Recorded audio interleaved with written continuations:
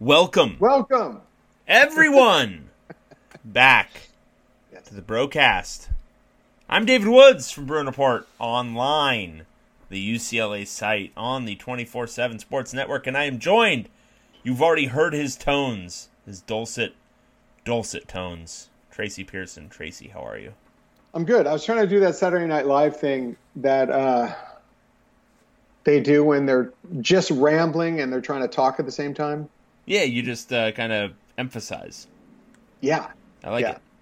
Yeah. I like it. I'm okay. I'm actually okay. Oh, you're totally fine with sports being canceled. Well, I'm trying to be upbeat, Dave. Yeah, I appreciate that about you. I mean, it's most people who are even decent fans are starting to feel a massive void in their lives. Yeah. I think not only because it's obviously tied into my job, but just from your whole life kind of thing. I gotta admit, I'm a big college sports fan. Not that into the NBA or the NFL. Hard for me to watch an entire NBA game. I watched the first Lakers Clippers game. I don't know. It's hard for me. I can watch some NFL, professional baseball. Yeah. Tough. So college football and basketball are just so much more watchable, don't you think? I mean, for me, but that's kind of a choice thing. So just in case you were hiding under a rock, earlier this week, Pac-12 and the Big Ten announced within about an hour of each other that they are postponing football to the spring, and then the Pac-12 went one step further and postponed or canceled all athletic competition before the end of the year. So, do you think they knew what they were doing on that? It sounds like it blindsided some people, so I'm not entirely sure they knew. And it just happened to be the way they worded it, and then they went, "Oops, we might as well go with that." I mean, I think it was probably something that was recommended and then wasn't communicated to the right people. And having followed Larry Scott's career now for close to a decade, I don't think he cares one way or another about the implications. But I don't think it was communicated down the line correctly, because obviously. It sounds like the basketball news caught a lot of people off guard. So I think there was some miss in the communications at best. But anyway, that means for UCLA's purposes, the football season, if it happens, will happen in the spring, or I guess potentially in the winter. And basketball, if it starts at any point, it will start after the new year. So not great, Bob. Are we into directly addressing specific bro listeners now? No, that was just a little Mad Men for you. Oh, Bob. Yeah, I remember Bob. Not great, Bob.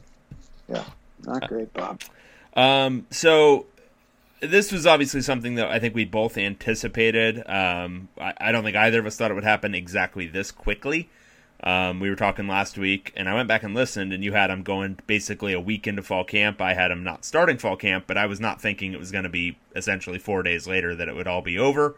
It sounds like the Big Ten started to push things a little bit over the weekend. The Pac-12 kind of got the hint. They did their own medical stuff. They had their own medical advisors giving them some information about this myocarditis that is a potential risk based off even asymptomatic COVID, and the unknowns sound like they were a big part of the decision-making process and forced them, or I guess pushed them to make a decision this week. So what that means is we know what it means for the Big Ten and for the Pac-12, what it means for the other leagues. I think there's a lot of happy talk right now that all those leagues are going to continue to play and do their fall competitions. But there was a lot of happy talk a week ago that the Pac-12 and the Big Ten were going to do the same. I think it still remains to be seen. I think there's a very political reason why they might decide not to announce that they're canceling for several weeks and then ultimately cancel anyway, to assuage their fan bases, to show them that they did everything they could, all yada, yada, yada. But I still think there's a very real possibility that nobody's playing college football this fall. What do you think of the chances that, let's say, the SEC, ACC, Big 12 play? I would put it at way more than 50-50 that they don't. I think ultimately it's going to be lawyers making the decision, like I was talking about last week. I think the liability, especially now that the reason the Big Ten and the Pac-12 are canceling is an expressly medical concern. Like, they have now said, we don't know about this thing. This is a known risk factor, and we are going to opt to operate cautiously. I think that, again, I'm not a lawyer, but I think that opens up these other leagues, if something bad were to happen, to potential gross negligence claims, which in a lot of states you can't just liability waiver those away. Right. Yeah, and then I agree with you. I think it's a matter of time. It's very interesting that the South generally is the place where they're going to hold out, as you said, for maybe political reasons. And I think there's been a couple of little flare-ups. Didn't Florida State, didn't some players there today? Yeah, but they've had an ongoing issue with Mike Norvell. I don't know if it's necessarily related to the current thing, but I think there's a lot of player unrest generally. Like even the Trevor Lawrence thing, I mean, if you ultimately looked at what he tweeted out, because he was one of the ones who was like, hey, we want to play. Well, he then kind of tweeted out a lot of the same demands that were from the We Are United group, at least as related to COVID. So there's still so many hoops that you have to jump through to get to a season. Like, they have to get through any kind of player revolt, players saying, no, actually, we're not going to play until you decide to do X, Y, and Z. I think if players en masse are asked to sign liability waivers, they might balk at that. And if you don't have the liability waiver, in some of these states, I think you can maybe waive away gross negligence. It's not all of them. But if you have those liability waivers, maybe that gives you an added sense of security. But if you don't, I don't know how insurance is going to underwrite this. I don't know how lawyers are going to sign off on it for the potential damages. I just think it's going to end up being a sticky money issue, as most things become. And there's other stuff that has to happen. They have to go through the next month without having an outbreak on any of these teams, right? Where they can actually get through a fall camp. So for all the same reasons that the Pac-12 and Big Ten eventually decided to close down, I think these other leagues will as well. It just is going to take longer because the constituencies in those areas are much less supportive of what the Big Ten and the Pac-12 just did. They're much more behind the, as a group, much more behind the, this is no big deal, let's move on. And it's just, I think getting past that'll take some time. And just to put it on a calendar for y'all, the Big 12 and the SEC still, their schedule, as it stands, the season won't start until late September, like September 26th. The ACC, on the other hand, is September 7th. September 10th, I think, is the most recent one. Yeah, that's the Thursday, September 10th. That would be the first game. So it's about a month till then.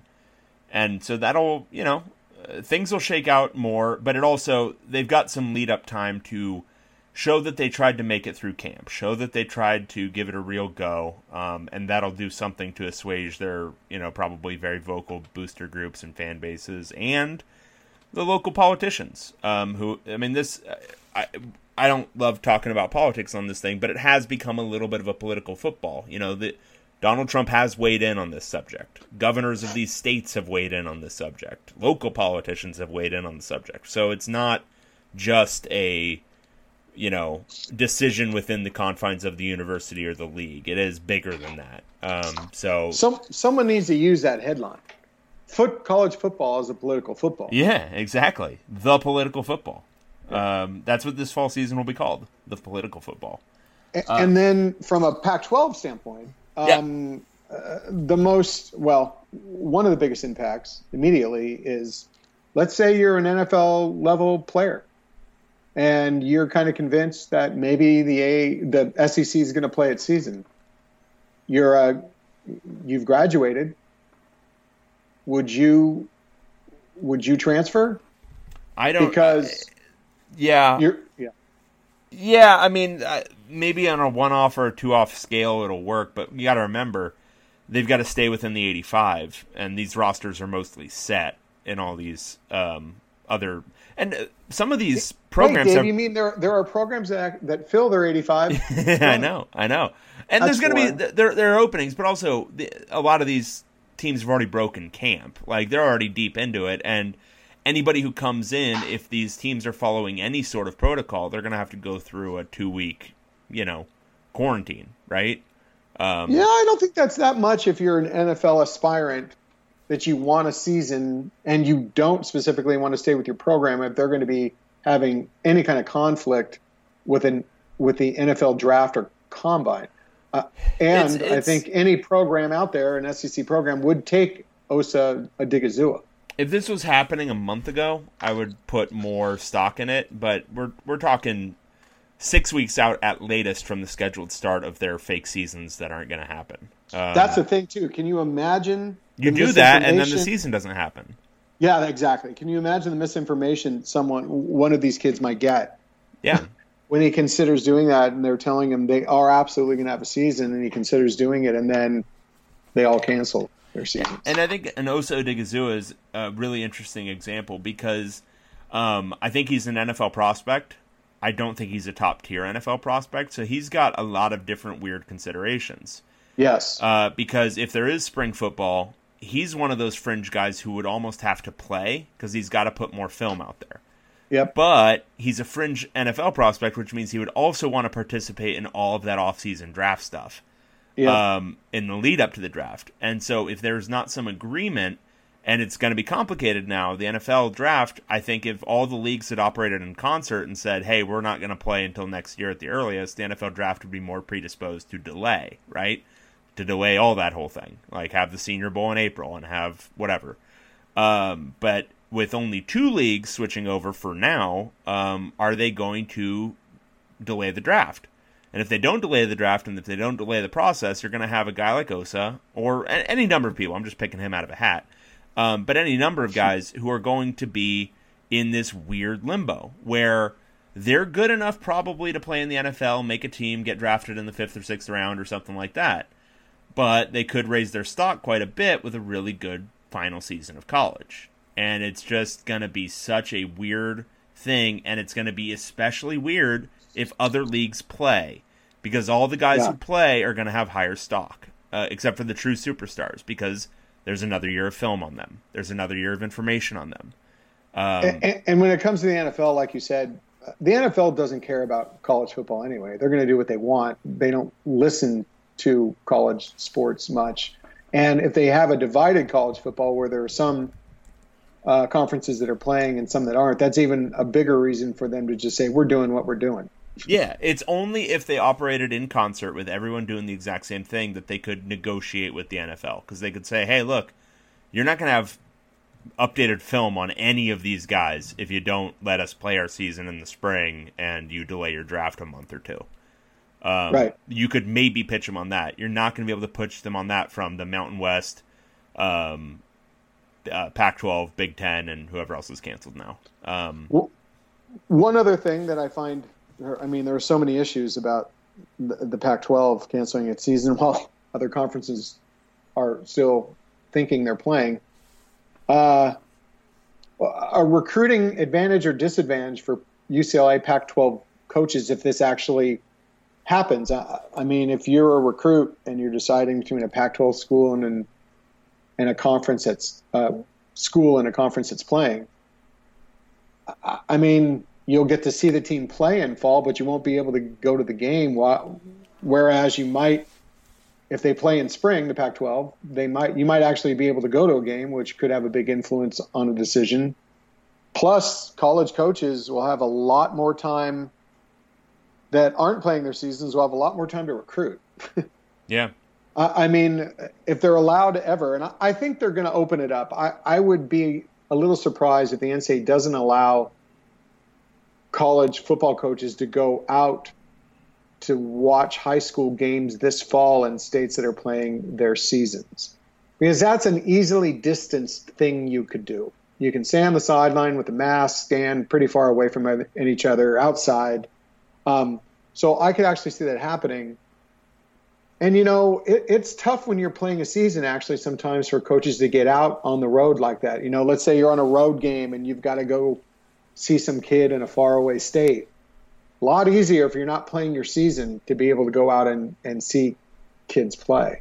So kind of an interesting dynamic there. I just wanted to bring in the recruiting angle on it, too. So many things that it just opens up so much potential scenarios to think about. Yeah, I think there's potential for advantage for the Pac-12 and Big Ten if the other leagues don't decide to flip to the spring. But it's only if the NCAA cooperates. But you could see a scenario where guys come in early, and then, hey, you get to play in the season that starts at the end of February or beginning of March. Yeah. You could see that as a pitch. Now, that the NCAA would have to be bending over backwards to make that happen, and I don't know if they're going to be willing to do that. But that's something you could pitch. But I don't see the real disadvantage is potentially in transfers, as you mentioned, and that we'll probably know a lot more in the next week or two, because anything that's going to happen like that is going to happen really quickly. But the recruiting, I think, is a wash. And if not, maybe even a slight advantage to the Pac-12 and Big Ten. Yeah, and when you're talking about those transfers, if y'all watched the Zoom call with Chip Kelly and Martin Jarmond, I asked Chip about UCLA's grad transfers. The ones that are enrolled, the 4 of them, he said he feels they're all good. They're just like any other scholarship player. They're, going to more than likely hang on like every other guy to play in spring. I then tried to sneak in a little kind of sly question about, hey, coach, how about that? If just hypothetically, if there was a grad transfer from an FCS school that was transferring to UCLA to make sure he played his fall season, like what would be the potential scenario for him? Chip actually chuckled at that. I sensed a chuckle where he said, yeah, I'm not going to talk about that hypothetical situation, but I'm talking about Paul Gratan, the offensive line grad transfer from Villanova, who is not enrolled yet, has not been admitted into a UCLA grad program. Yesterday, Thursday, we published a story with an interview with him, and he did tell us that he was, even though he left Villanova to come to UCLA to have more of a chance to play in fall, and now that UCLA doesn't have a fall season, he's still sticking with UCLA. And I trust him that he's saying that, absolutely, but there is still an element that he could turn around and go play in the SEC. But then again, we're getting back to the whole thing of the SEC eventually shutting down their fall season too. So yeah, I don't think there's a ton of certainty right now. And there's really nothing I'm seeing from the ACC, SEC, or Big 12 that's a whole lot different from what the Pac-12 and Big 10 were saying a week or two ago. And it sounded like to me, Paul Gratan, he just wanted to go see a Pacific Coast beach. If you read that story, he's never been west of the Mississippi. So there's that. The other thing we touched on was how this is affecting Pac-12 college basketball, and we've talked about it before because we just like saying bubble up, but the prospect of college basketball using a bubble scenario to get through its season, it's really interesting. I've talked to a number of coaches and athletic director administrators who are all downplaying the bubble scenario. They're citing some weird. Even our guy Larry Scott said, unlike professional sports, college sports cannot operate in a bubble. Our athletic programs are part of a broader campuses in communities where the prevalence of COVID-19 is significant, which you think would lend itself to bubbling, but there's something about no. It's the inequity. It's what I was talking about when we were talking about this last time. It's the inequity. Absolutely get it, but their explanation of it is really lame. They don't want to get into the actual, so they want to operate in this fake reality where no one would ever even think to consider that these guys are unpaid labor. They want to just say, well, they're in a campus environment because they are just regular students, and we couldn't possibly treat regular students different from another set of regular students. Come on. And I've been told by someone in the know that said mini bubbles are a possibility, even though they're just not even for basketball are a possibility, but they're just not there yet. And mini bubbles maybe being a week or a half week where you go in and play a round robin kind of thing. But Dave, I mean, could they pull that off when they're coming from this one stance that we've heard them all say? Do you think they could pull off mini bubbles? No. Well, and there's no point in doing a mini bubble. The whole thing with the bubble is you go through a quarantine period, and you to make sure that nobody is bringing the virus in. How do you do that in a mini scenario? You can't shorten the time frame. So what? You're going to have a mini bubble every month for a series of games and then take a month off? Or have another 2-week I mean, it's just...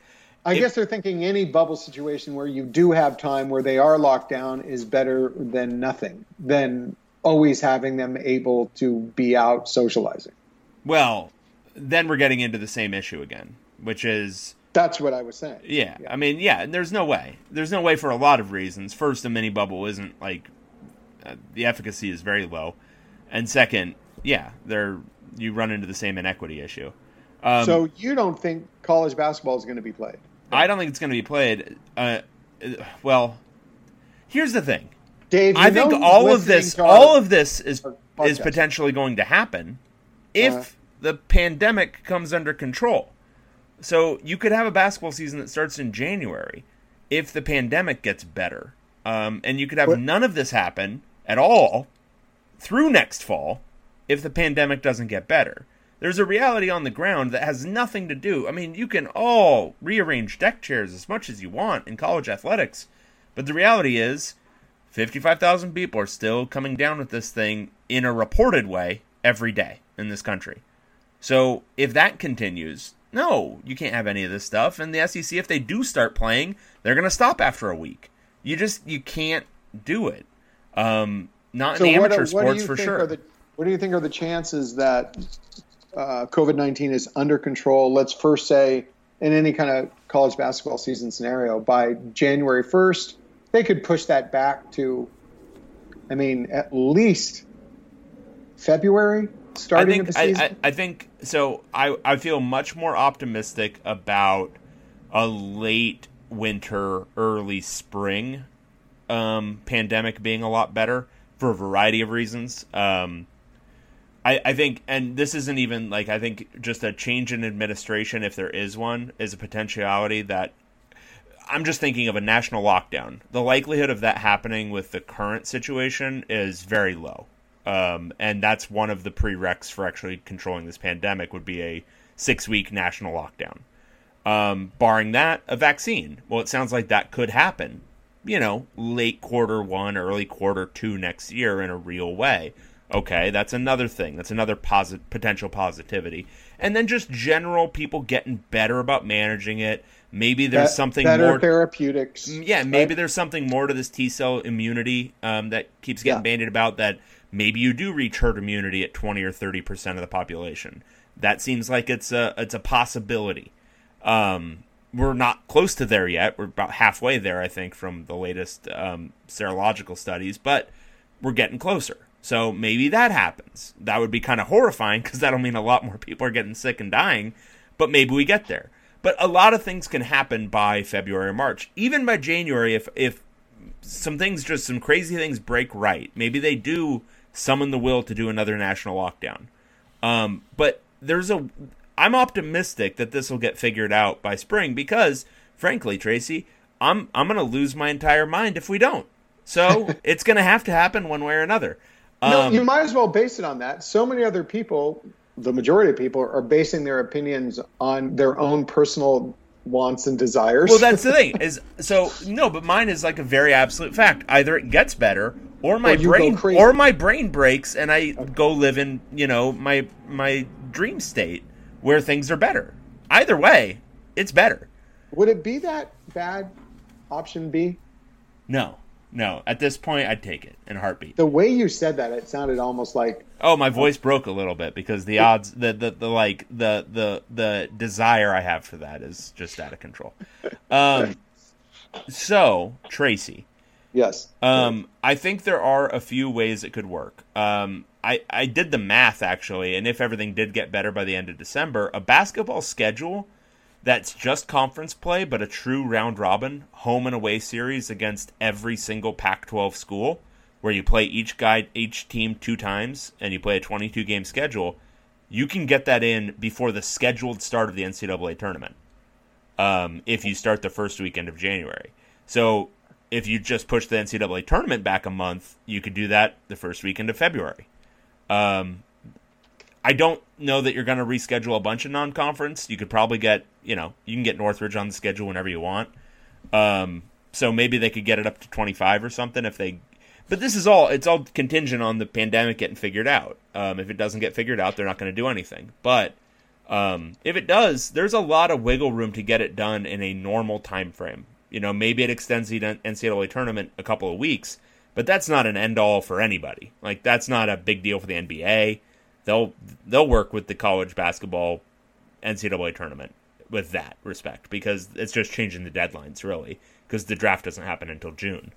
I think the one element in here, too, that we're kind of overlooking a little, I think one major factor is college sports wants to put games on the field and court that are going to include fans. And I think that's an underlying pressure. I don't think they can envision games without fans. The SEC, ACC, are fans going to be? Let's say they go through with their football season. Are fans going to be at those games? I mean, they're talking a good game about it, but yeah.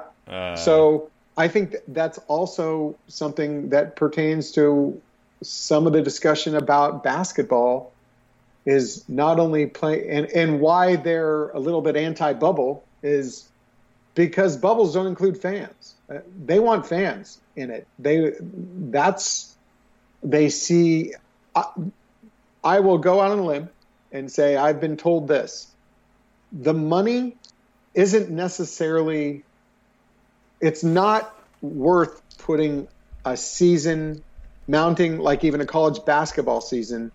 For the money you're necessarily going to get, I think, to do that risk unless they do something close to a full season. I've been kind of told that. And that includes fans. I think any college basketball season, don't you think, will include fans? I don't. Really? Yeah, no. I mean, I think it'll be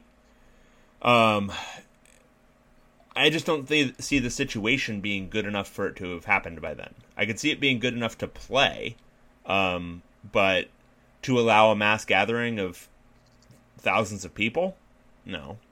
I don't see that happening. I personally don't see that, but I'm saying what I think they're going to be thinking. That if they green light a season, it's going to be with fans. I don't think that's going to be a prereq. Because there is still a lot of money in just having televised games. Like if they could do it in a silo where there is absolutely no stadium and it's just a field or a court, I think they would if they could televise it because, I mean, there's a lot of money in the TV deal. I completely see that too, and I agree. But there's an underlying sentiment among all of this about fans, and we're not seeing it addressed that much anymore. Remember at the beginning, it was all about, well, will fans go? Will they distance? Are there going to be 15,000 people in the Rose Bowl? And now we don't hear about it anymore. Well, we don't, because it's all graduated risk stuff. So that was in mid-June or early June when things were looking great. You know, everything was trending down. Not great. Things were looking better. Everything was trending down. And so the conversation wasn't even, are we going to have college football? It's how many people can we fit in the stands safely? And then I remember Gene Smith, the Ohio State AD, saying, oh yeah, we're going to try to get 50% of the fans in here. Okay. Well, fast forward a month, and it's like, oh yeah, there's no way we can have fans. We're just going to try to get a season in. And then you fast forward a month, and they cancel the season. This is something interesting, I think, about the SEC and the ACC and the Big 12, is that they're still having the fan conversation right now. It's like they're a month behind. And I think it's just a matter of time before they figure it out, too. But I think coming out of that, it's going to have to look at least as good as it looked in early June.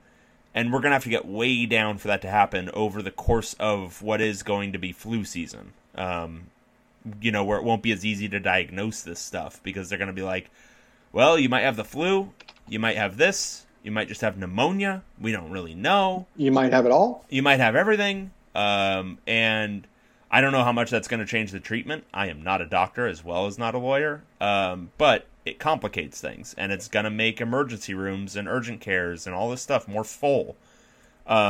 Which, look, it's going to be bad. I mean, the CDC came out today and said, hey, we're going to have a bad fall, everyone. And I think we just can't estimate what that's going to look like. But I can say, I think pretty definitively that unless we get one of those three things I was talking about earlier, a national lockdown, a vaccine, or way better, therapeutics and or what have you, it's not going to look good enough to have fans in the stands. What did he say? The worst fall in the history of U.S. public health, I think. Yeah. So let's talk about something else. But you don't want to continue talking about the worst fall in the history of United States public health? I think I scraped bottom right there. So everyone wants to talk about how all this affects the status of Chip Kelly. Does everyone want to talk about that? Yeah, it's on the forum, Dave. That forum thing. Hey, I've been posting away.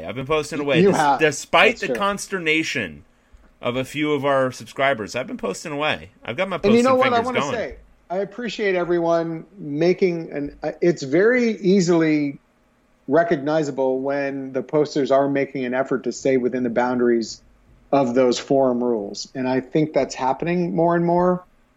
I've even paid attention to the guidelines a little bit more. A bit. And I want to give a shout out to our friend Calla Bruin.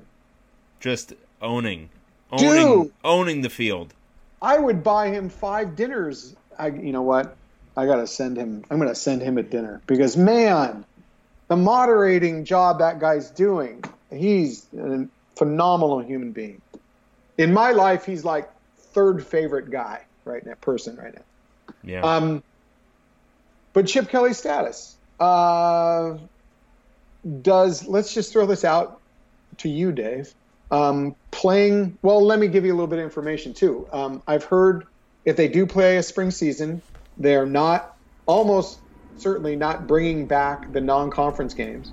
It will be a conference-only schedule, and it very well could be shortened to an 8-game conference schedule to try to wedge that sucker right into some kind of spring scheduling scenario. Can we side note that real quick and just because the conversation about the spring schedules is driving me absolutely insane. Okay, just from this standpoint, I'm not going off on the spring schedule tangent. I'm saying in relation to Chip Kelly. I'm with you on this, but it's fine. A spring schedule is going to be fine. It's going to be fine. The schedule's going to work. You just delay the fall a little bit. It's going to be fine. Stop doing the thing where you just say the thing you last heard on sports radio that there's no way a spring can work because they're still upset that the fall's not happening. It'll be fine. You have 6 months. You go, whatever, February to April. You take 6 months off and you start the next season October, November. It'll be fine. Don't worry about it. Don't let that stress you out. There can totally be a spring season. Stop saying that on Twitter. It can happen. So, what do you think is behind Urban Meyer's? He was drunk on a yacht. He was on a yacht drinking, and he was just asked to say something. And he said some stuff. Like, he's not God. But he's motivated by some reason. All of these people are emotional. They're emotional. They're football people. They're all emotional. They're all upset that this thing that has never happened before is happening, and they're lashing out. Think rationally. So normally you have 8 months between the end of one season and the start of another, at most. Alabama never does. They've got 6.5. Okay, well, translate that 6.5 for everyone this year. Okay, everyone has to run on Alabama's schedule, and guess what? You get to do it without a spring. You don't even have to do the offseason practices. You get 6 months with no offseason practice. You don't think you can recover in that time? Bama does it every year with a spring practice. I like our tangent. I'm just saying. Tracy. I'm just saying. In relation to Chip Kelly, my point would be that he's not getting those non-conference games. He's playing in spring. I think it makes it harder for him to post a winning record. Just my take for the 2021 spring season. And then we're back at the 2021 fall season, which we all have to think might be one of the hardest schedules in recent UCLA football history. With the rotation, they get Oregon and Washington back, along with road games against SC, Stanford, and Utah, and a non-conference game against LSU. A well-rested LSU if they play in the fall, too. And that, after 2 losing seasons, and Chip Kelly, his contract is a 5-year contract. The buyout ends at the end of the 4th year of the contract. Now, by the contract's date, that is January 15th, 2022. Obviously, even though the season ends November 2021. From what I know, given we all know about, UCLA athletics, the financial situation that they're in right now, pretty cash strapped, I guess we could say. I don't see it really happening that they would move to fire Chip Kelly unless they could get out from under that buyout. Before that date, I don't know how they would do it. I think there's enough donor fatigue that the donors aren't going to pitch in. Maybe Chip himself would have to be motivated to want to get out and negotiate the buyout, but why? So I think even if it's a really bad spring season, I think we're still getting a fall 2021 season with Chip Kelly as UCLA's head coach. Now, what happens in that season will be critical, and that's the tough season. And let's just say they don't play the spring 2021 season. That's a chance for him to maybe even go 5-5 or something, to just erase a little bit of the bad taste in the mouth of 7-17. Without that, the bad taste continues, or it could get worse if he posts a losing record. But that 2021 fall season will be key. Well, so this is interesting. If it's January 15th, 2022, right? I'm going to tell you, I know your question and I'll answer it. What they would do is, which would be a little bit awkward, they would have to tell him he's going to be fired on January 16th, 2022, and we are going to prorate your salary, and you can just take it and leave now, or we're just going to wait to announce it on January 16th while we look for another coach. No, that was not my question. Oh, damn. Okay, I've got a better one. Okay, good. The extreme likelihood that if there is a spring season, the fall season is going to be offset, meaning that it extends beyond November. And in fact, there's a really good chance, I think, if they offset it the way I was talking about earlier, where, say, the spring season goes through the end of April, Yes. I think there's a real chance the season doesn't start until November or December. And in that scenario, you're good to go because you can fire him mid-season. You can fire him after whatever game you have on January 10th. Yeah, that's true. So there's, I think, a lot of moving parts here. And I also think, but going back on that a little bit, there's also a chance that the fall 2021 season is also not a full season, that it's, again, just a conference season. True. Because if they do have to delay it and the SEC does go forward with playing this fall, completes a full season, and then is intending to play its normal schedule in fall next year, and they're not willing to work with the Pac-12 or Big Ten to continue those non-conference matchups, it could be a full 2 cycles before the Pac-12, Big Ten, and the other 3 line up again. I think that's a reasonable scenario. But that's the only way that happens is if the SEC, ACC, and Big 12 go through this season unscathed, don't try to punt any of the games until the spring, and then they decide that they're too good to line up their already scheduled non-conference matchups with these other leagues, and then they just go forward with whatever schedule they have on tap. So basically, will they be up to negotiations at all to delay their seasons until October next year? We'll see. Okay, so in the light of what I'm talking about here about Chip Kelly, let's say they do in fall make it a conference-only schedule, right? Fall 2021. Look, yes, they're not playing the ALSU game, but they're also not playing the Hawaii and the Fresno State game. So, which you would think would be Tracy. We're talking about 2 different things because it's a foregone conclusion that UCLA is going to lose enough games over the next 2 years to fire Chip Kelly. I don't need to build that case anymore. I've been building that case for 2 years. But everyone listening to us wants the details of how it progresses. Everyone. Chip Kelly's UCLA, it's bad. It's real bad. The recruiting's pretty bad, but man, that on-field play, that's really bad. And they're not going to be good. Sorry, there's a lot of reasons for it. We've talked about them a lot. And, just to counter Dave here, I just want to say this, and this is kind of a disclaimer, but not really. All of this gloom and doom about Chip Kelly could absolutely be swept away just by him doing what? Winning, maybe? Winning some football games. Winning some football games. I mean, he's the one who said you're only as good as your record. I mean, if he posts 4 losing seasons in a row, I think, given his own admonition, he'd have to say, yeah, he really shouldn't be at UCLA. So we're in an unprecedented place where we've got a coach who started out his tenure at UCLA with 2 losing seasons. Carl Durrell started with 2 not great seasons, but one was 6-6, and he was 12-13, and he wasn't 7-17. And then the next year, you know what that was? That was the 10-2. 10-2, baby. So, I mean, we are talking about this because we're basing this all on not what we want, not what we're going overboard to try to.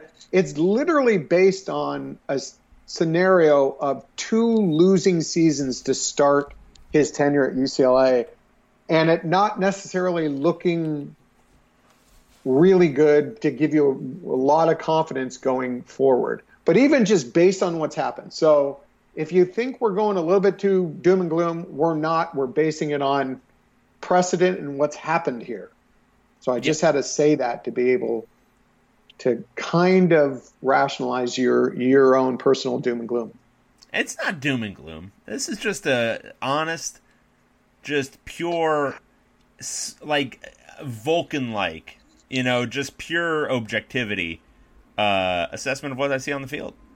Dave, there's not a single emotion, emotion associated with it. There's emotion in your voice, so you're like the human side of Spock. I'm getting angry. I'm getting a little angry. Yeah. 2, despite what you think, we have people on Bro that are on both sides of every fence. Have we not learned that?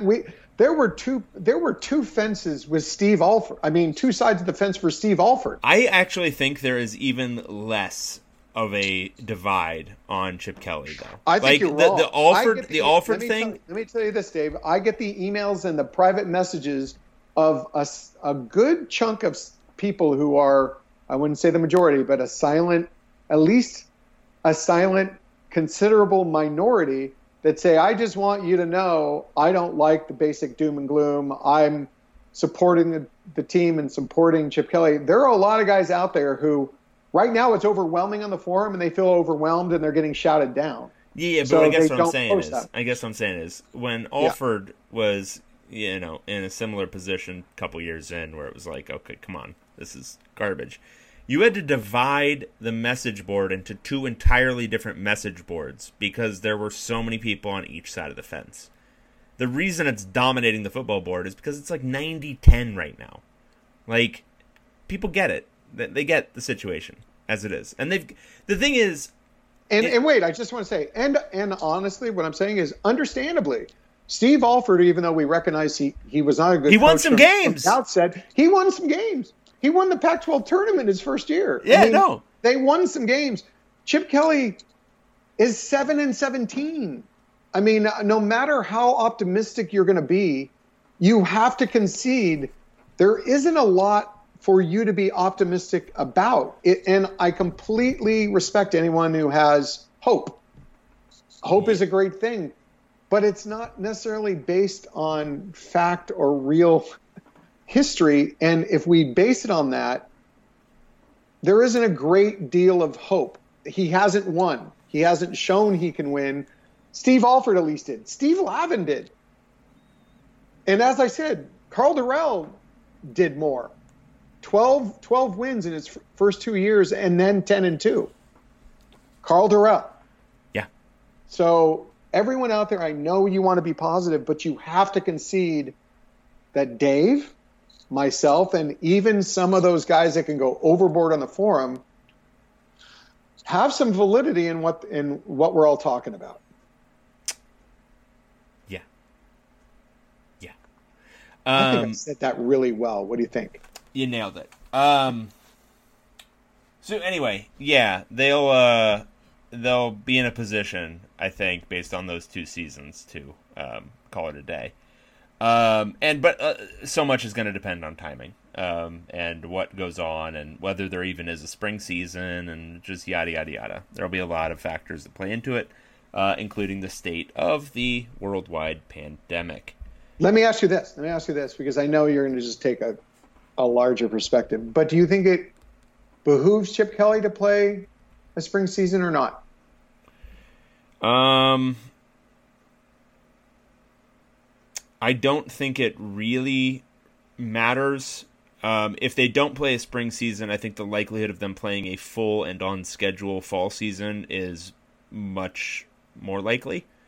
So I think one way or another, they're going to lose a lot of games, right?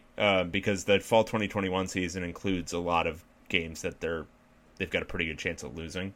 And spring-only conference season I don't see as being great. I mean, as we talked about last week when we thought the 10-game schedule might still have a chance of happening, we were both saying like 3-7 or 4-6. So I don't see much way of them winning a lot. So I don't think it really matters either way. He's not going to get fired after spring. So if he wants to, I don't know, use it, what I could totally see Chip Kelly doing is using the spring as a fake season. Like, oh, we're just going to workshop some things and then have it ready for the fall. Could he really do that now, given the criticism? I mean, if it's a 6 or 8 game season, yeah, he 100% could. Oh my God! All I'm thinking is how we're going to manage that forum if it's a 8-game season and he and we come away with the feeling that he workshopped it and he went 2-6. Honestly, I'd respect it at that point. That would be incredible. You know what? You're absolutely right. He's sticking with his game plan, and he's not. That would be Chip Kelly. That he's not giving in to pressure and saying, "Okay, I'm going to do what I need to do, and I've got my plan. I need to work out these schemes and this 14 personnel." Yeah, exactly. and see how it works, just because it's going to pay off later. And oh, damn, I lost that game because of that. But I mean. You're right. You nailed it. That was the biggest takeaway from this entire podcast. Yeah. We would respect Chip Kelly more if he did that. Just workshop the hell out of every game from March to May. Because it's not real football, right? As we've seen from Chip Kelly, real football is only that which is played between like September 20th and November 30th. Everything else is preseason, and everything after that is postseason. and they haven't had a postseason. Dave, I have to tell you, I'm sensing a little bit of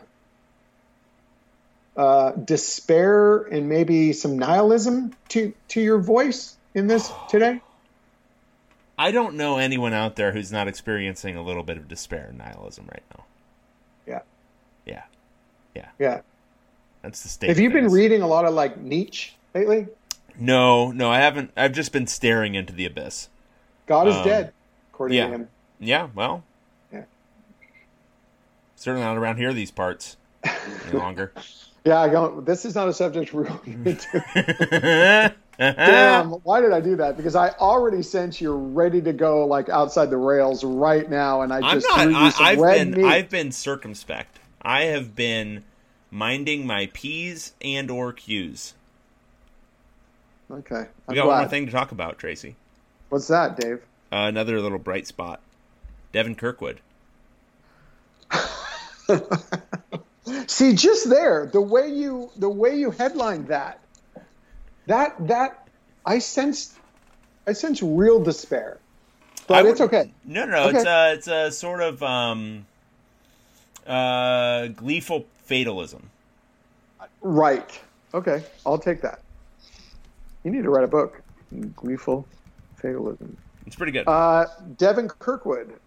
We are talking about Devin because if you did see our boy Greg Biggins, he wrote a story. 10 players out west we have on Flop Watch. Flop Watch? Bubble Up Flip Watch. And our boy Devin Kirkwood is on that list. ASU has been putting a lot of pressure on him. He played his 7-on-7 ball with Armand Hawkins, who is the dad of Chris Hawkins, the DB coach at ASU. Some connections there. We've all known that he could flip. I mean, we're not hearing anything recently right now, but I can tell you that we contacted all 12 of UCLA's committed recruits for 2021 to ask them when they plan to sign. Are they signing in, let's say if there's a signing period in December, they keep that one, are you signing then or in a later signing period? We got various answers, and I won't give them all away because we do have a story coming, but I will give this away. We cannot get a hold of Devin Kirkwood. He's not, we reached out and he's not responding. That seems fine. I don't know if that's a sign. It might be that he's just doesn't get back to people. Trapped under something heavy? When Harry Met Sally. Good reference, Dave. Yeah. That's an optimistic movie, Dave. Sure. Okay. That's a good let's end this on When Harry Met Sally. That was good. Okay. Well, Tracy will have what you're having out there, everyone. Yes. Yes. Everyone should go watch When Harry Met Sally. That's what I suggest. It's an uplifting movie. It is. It is an uplifting movie. Well, Tracy, you got anything else? No. I think that's a good place to end it. Joyful podcast, full of laughs, full of good times, full of tomfoolery. All right. Well, everyone out there, for Tracy Pearson, I'm David Woods, Bruin Report Online, the UCLA site on the 24/7 Sports Network, and we will talk to you again next time. Everyone, stay safe.